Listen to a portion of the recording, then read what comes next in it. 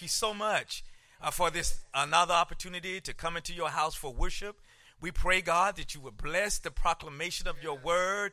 May you be glorified. May your people be blessed. And thank you again for this beautiful Lord's Day, Sunday morning. In Jesus' name, amen. I invite you to open your Bibles or your electronic devices, your Bible electronic devices, again to 1 Samuel chapter 30. And I want us to focus the sermonic spotlight on verse 6. Now David was greatly distressed, for the people spoke of stoning him, because the soul of all the people was grieved, every man for his sons and his daughters. But David strengthened himself in the Lord his God. I want to preach this morning from the subject, finding hope when things seem hopeless. Finding hope when things seem hopeless. Saul, the first king of Israel, as many of you remember, refused to obey God.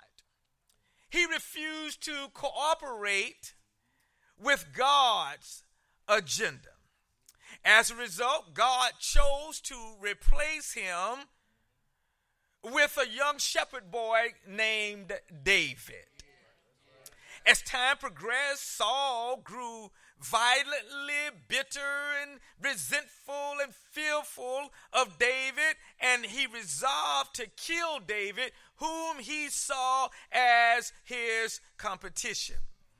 If you read through that whole relationship with Saul and David, Saul never complimented David. He never supported David. He never talked about the great job that David was doing. All he had on his mind, his burning desire, was to rid himself and even the nation of this young shepherd boy named David.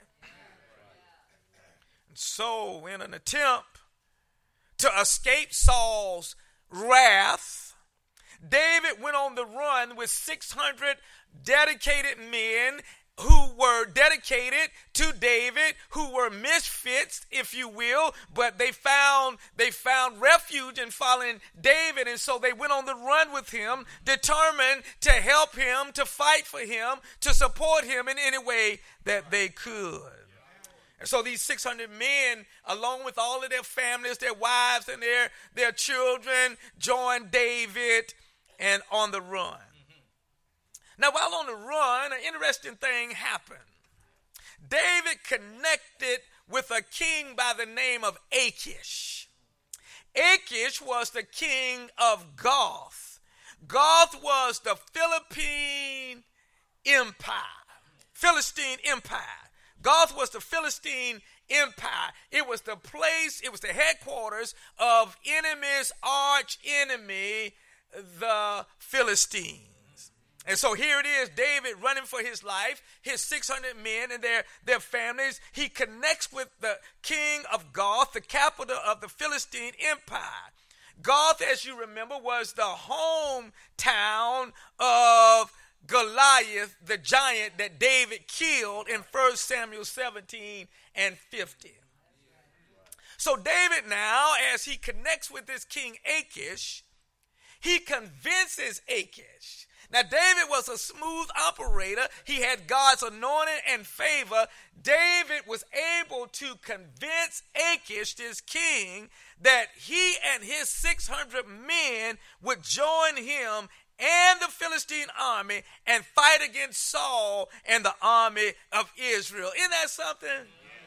That David was able to convince this king, listen, I'm on your side.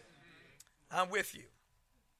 And so the king agreed, and an alliance between David and Achish worked very well for a while. They got along real good for a while. Achish trusted David, and David was his guy. It worked for a while, but the wheels ran off the wagon when the Philistine commanders rejected Achish's idea of having David go along with them in the battle. 1 Samuel 29:4-5 reveals the intensity of their rejection, stating, but the princesses of the Philistines were angry with him and said, Achish, make this fella return. They were furious that the king had even brought David into his confidence, and they demanded that he send David away. They said, make this fella return, that he may go back to the place which you have appointed for him, and do not let him go down with us in battle. Now here's their rationale right here in the scriptures. Lest in battle he become our adversary. For with what could he reconcile himself to his master, if not the heads of these men? In other words, he's saying, what better way for David to get back into the good graces of Saul than by killing us? Achish, you're making a big mistake. Send him home. Send him away. And then they went further with their rationalization. They said, is this not David, of whom one sang and others danced, saying Saul has slain his thousands and David his tens of thousands? Now they're reasoning with Achish, saying, listen, the women sang his praises. This guy is a warrior. He has killed tens of thousands. And so now y'all, Achish is in a tough spot. You know how it is. You know, you want to move in a certain direction, but then you got people who are close to you, maybe working with you, maybe working under your supervision, that have a strong opinion that we ought not go that way. Well, that's where the king is. He's in a tough spot. On the one hand, David has won his loyalty. No question about it. David won his loyalty. But on the other hand, he doesn't want to create mutiny or insurrection or rebellion within his own ranks. So he sadly sends David and his men away. You can imagine what that must have been like, what it must have felt like for Achish, what it must have felt like for David. They had this union, they had this togetherness. Achish had promised him a lot of things, and now he has to go back on his word and send David away. So early the next morning, David and his men departed. But 3 days later, when they arrived at Ziklag, the place that Achish had given them to abide, when they got back to Ziklag, to the place that they had made home, away from home, they discovered that the Amalekites had invaded Ziklag. They had burned it to the ground, and they had taken captive the wives and children of David and his men. 1 Samuel 30:4 reveals the gut-wrenching reaction of David and his men as they looked upon this disaster.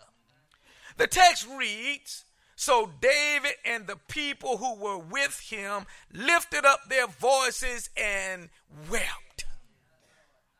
That word wept is a strong word. It's more than crying mere tears. It means gut-wrenching. It means that they are weeping profusely from the inside out.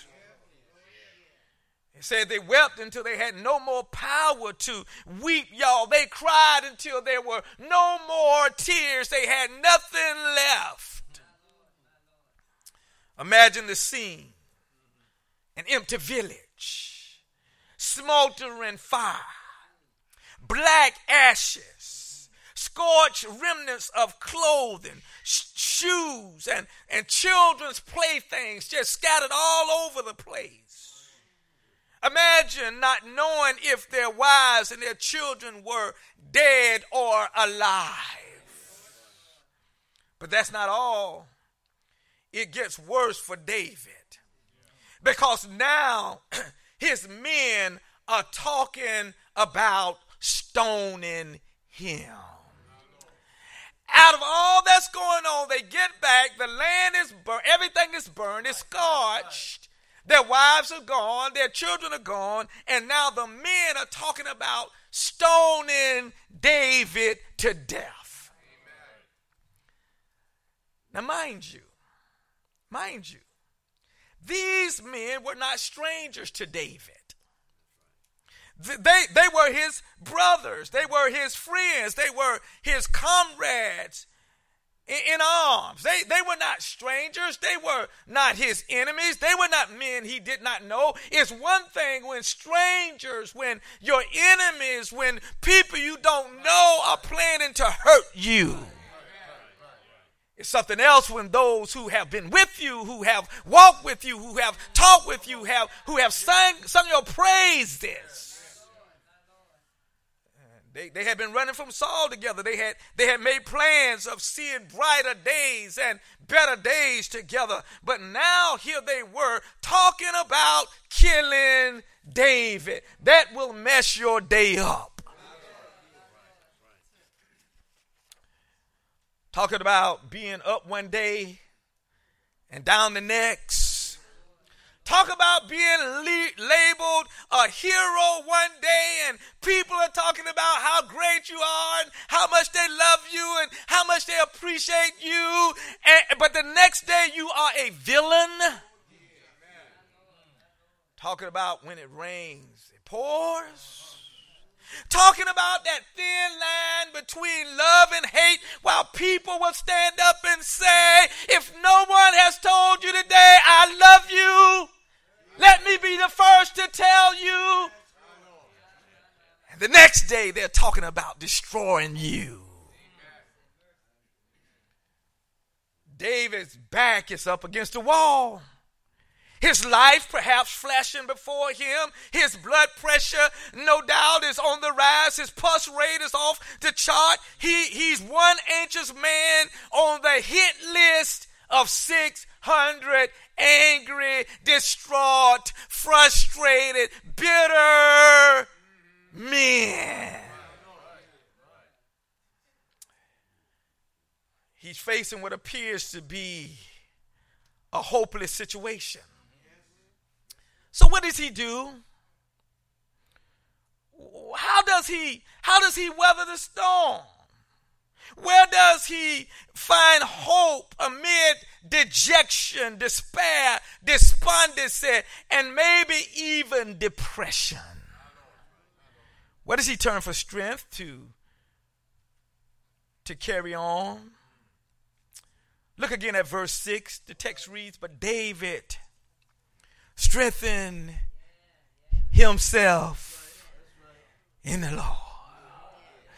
Mind you, there's no one else around to encourage him. Nobody's there to pat David on the back and say, David, we understand, it's okay. It was outside of your control. You could not have prevented this. Nobody there is encouraging him, saying, David, it's going to be all right. We're going to stand with you. You're down now, but it's going to be all right. Better days are coming. It's going to get better from here. David, underscore, y'all, strengthened himself in the Lord. Oh, what a joy it is to have a great church family, and oh, what a joy it is to have people around you who love you. But imagine having no one in your corner. You go back, you're beaten, you're battered, you're abused. Even your corner, even your trainer has gone away and left you. So y'all, what do we do when we are distressed? What do we do when we are discouraged? What do we do when we are disappointed? And even when we are depressed, what do we do? What do we do when we are down? What do we do when the people, the public, the pressures of life weigh us down? Maybe it's conflict in the home. Maybe it's confusion on the job. Maybe there are congregational issues you face. Maybe you're struggling with a health issue or a financial issue or both or all of the above. Maybe you're going through a dark place and the devil has been whispering lies in your ear, saying to you it's over, saying to you you're done, saying to you you're washed up, you are washed out, you are over the hill, you are a has-been, you are a loser, nobody cares about you anyway. Whispering in your ear lies such as, it's no use in trying any more. The words of Job's wife who sounded foolishly, whispering in your ear, just curse God and die. In other words, telling you your situation is hopeless. Where do you go? What do you do? Well, the answer is simple yet profound. We do what David did. We encourage ourselves in the Lord. Listen, if there's no one else around to say to you, good job, it's going to be all right, you're going to make it, you're going to come through this, you encourage yourself in the Lord. In fact, you ought to just look at yourself in the mirror sometimes.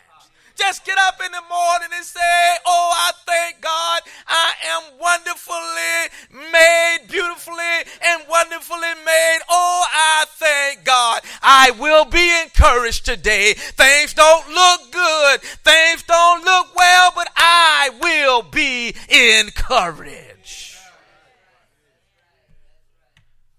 So look at verse 7.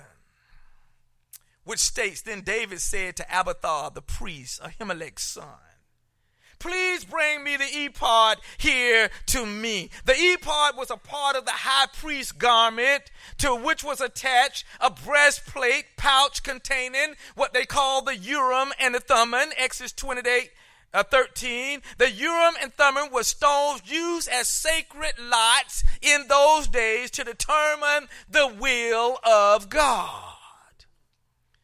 So look at verse 8. Then David inquired of the Lord with the Urim and the Thummim. He inquired of the Lord, saying, shall I pursue this troop? Shall I overtake them? What he said is, God, what shall I do? Has there anybody here, you've been there, you've just had to throw up your hands and say, oh God, what shall I do in this situation? I don't know. I'm even at a loss for words. So David goes before the Lord. He inquires, he says, shall I pursue this troop? Shall I overtake them? And listen at the response of God. He answered him, pursue, for you shall surely overtake them. And without fail, recover all. Isn't that beautiful? David, you shall recover all.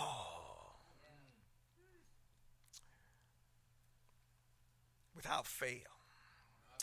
Notice David encouraged himself, y'all, by inquiring of the Lord, and the same holds true for us if we want to find hope when things seem hopeless. The key is to inquire of the Lord. Oh, it's all right to talk to other people, but first and foremost, as believers in Jesus Christ, we ought to inquire of the Lord.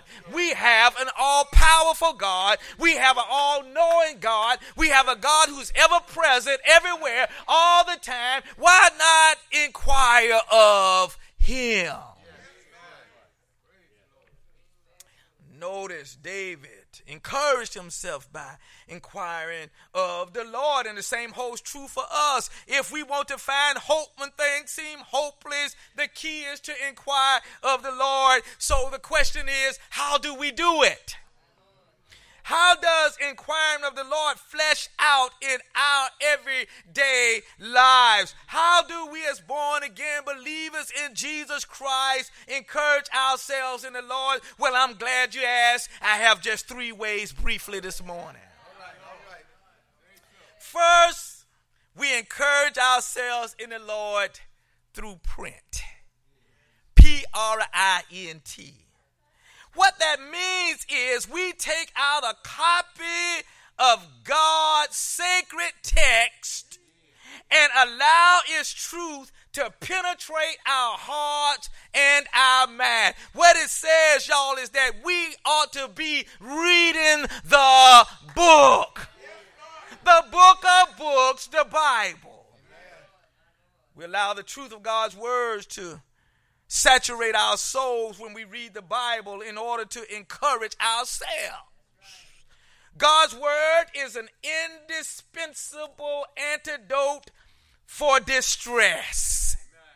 God's word is a reliable remedy for depression.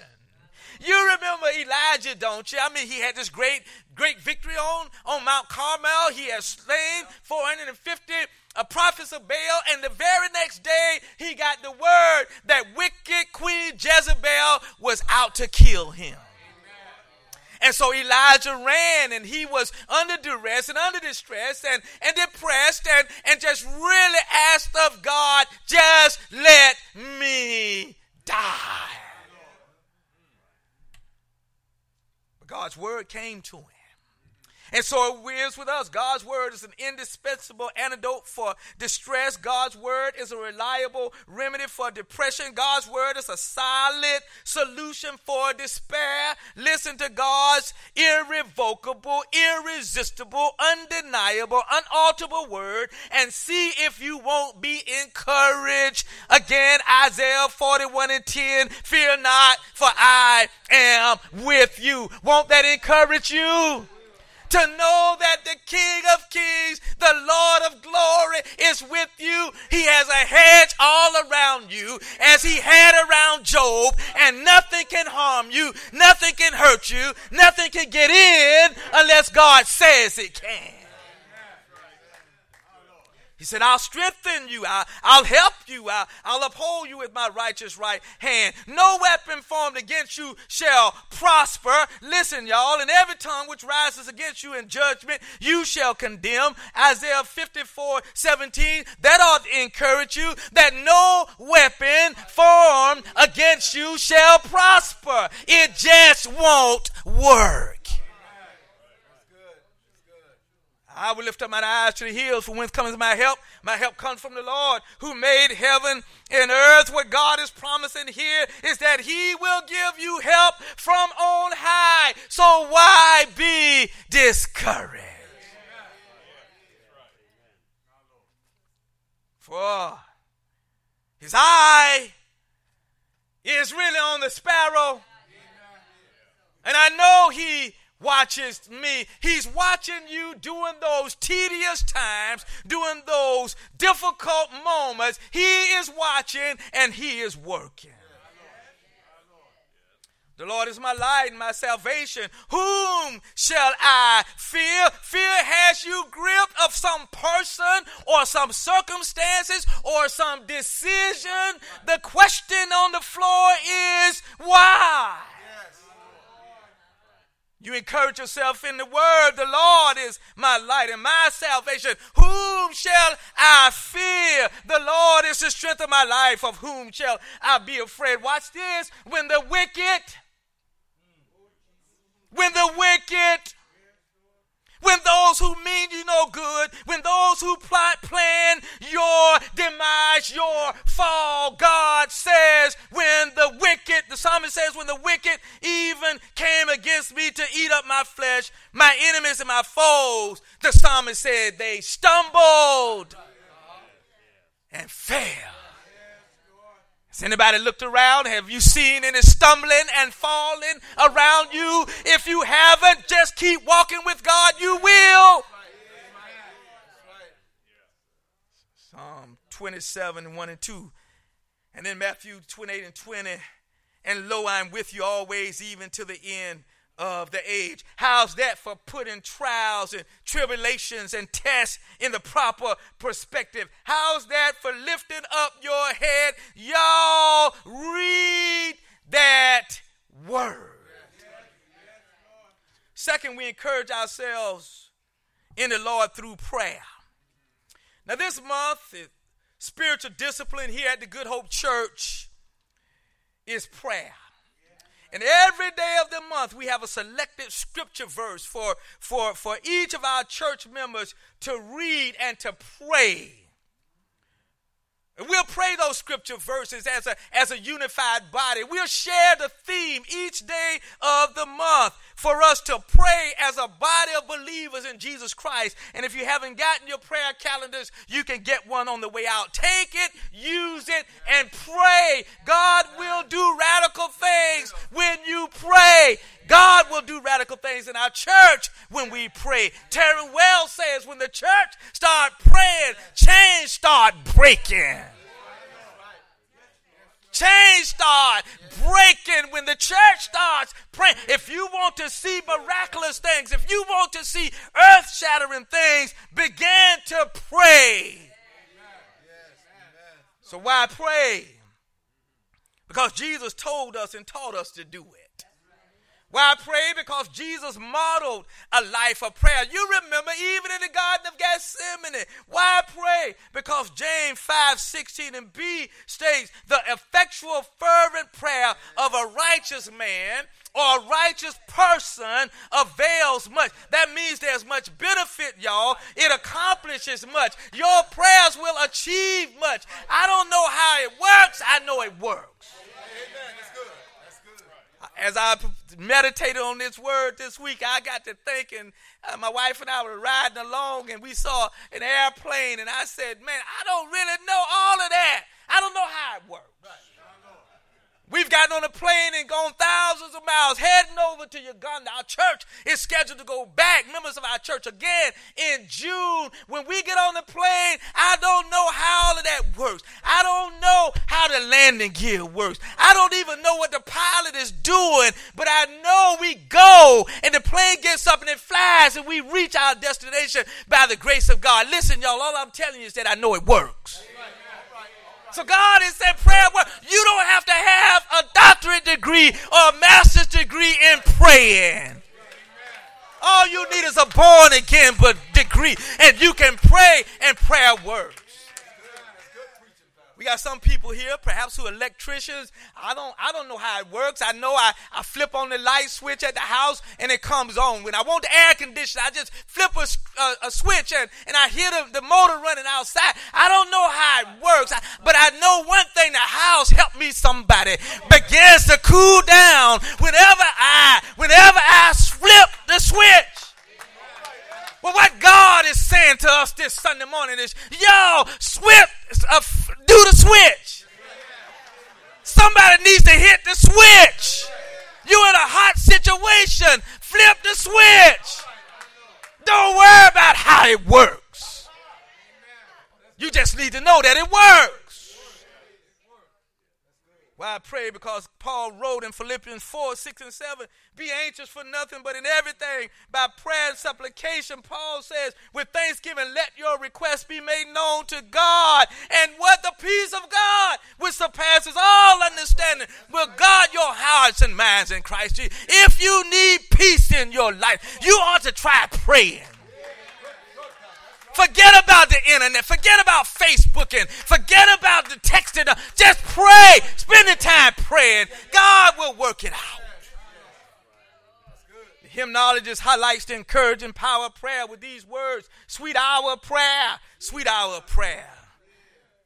Thy wings shall my petition bear to him whose truth and faithfulness engage the waiting soul to bless. And since he bids me seek his face, believe his word and trust his grace, I'll cast on him my every care. and wait for thee, sweet hour of prayer. Just a little bit, we're going to come to the table for communion. But don't you see Jesus casting upon the Father's throne as he was about to face the final challenges here on earth? That is the challenge of Calvary's cross. That's the place where he hung and bled and died to pay your sin debt and my sin debt. That was the place from which he would be taken and buried. He was buried in a borrowed tomb. But early on Sunday morning, he arose with all power in his hands.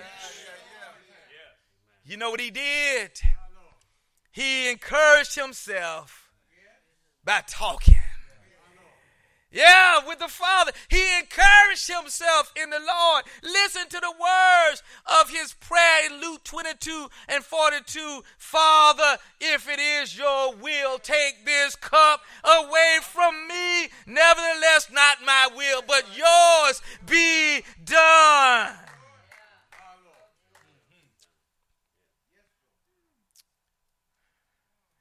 And third, we encourage ourselves in the Lord. Through projection. Through projection. You see, projection means simply this. It means remembering. Remembering what God has already brought you through. Now, we were blessed all week long, Monday, Tuesday, Wednesday, but we were blessed in this sanctuary on Monday, Tuesday, Wednesday night as we heard Bishop C. Wright in his preaching projecting how God had blessed him and kept him through 3 heart attacks, a triple bypass surgery. That's projection. And he talked about through that projection how he knew that God would take care of him because he had done it before. Projection means to play on the screen of our sanctified minds all the times and places where God has brought us through. Projection means to play on our minds where God has brought us from in order to stay focused on where God will take us to. For instance, in 1 Samuel 17, when Saul questioned David's ability to defeat Goliath, David said in verse 37, the Lord, look at this projection, y'all. He said, the Lord, I can see this on the screen of David's mind. He said, the Lord who delivered me. That's past tense, y'all. The Lord who did it before me, for me before. The Lord who delivered me from the paw of the lion and from the paw of the bear. He will deliver me from the hand of this Philistine. David remembered what God had done. And it encouraged him towards what God would do. David's projection reminds me of the third stanza of that old hymn of the church entitled Amazing Grace. I remember them singing this hymn, Deacon Jones, our little boy. I'm sitting up in Jehovah Missionary Baptist Church, and the old saints were singing this song, and they got to the third stanza. I didn't really understand it. I couldn't really connect with it. I didn't really know what it meant until years later after I had been called to preach and serving as a military chaplain. And years later as I began to pastor church, I didn't know what it meant, but then it came clear to me. The word said through many dangers, toils and snares. I have already come. 'Twas grace that brought me safe this far, and grace will lead me on. So it is with us. We can encourage ourselves to remembering that no matter how dark the night, how long the trial, how deep the valley, how malicious the enemy, the same God that brought us safe this far will. Yes, he will. God will take care of you. So be not dismayed, whatever betide. Be encouraged because God will. I know he will. I stand as a witness that he will. I tell you from firsthand experience that God will take care of you.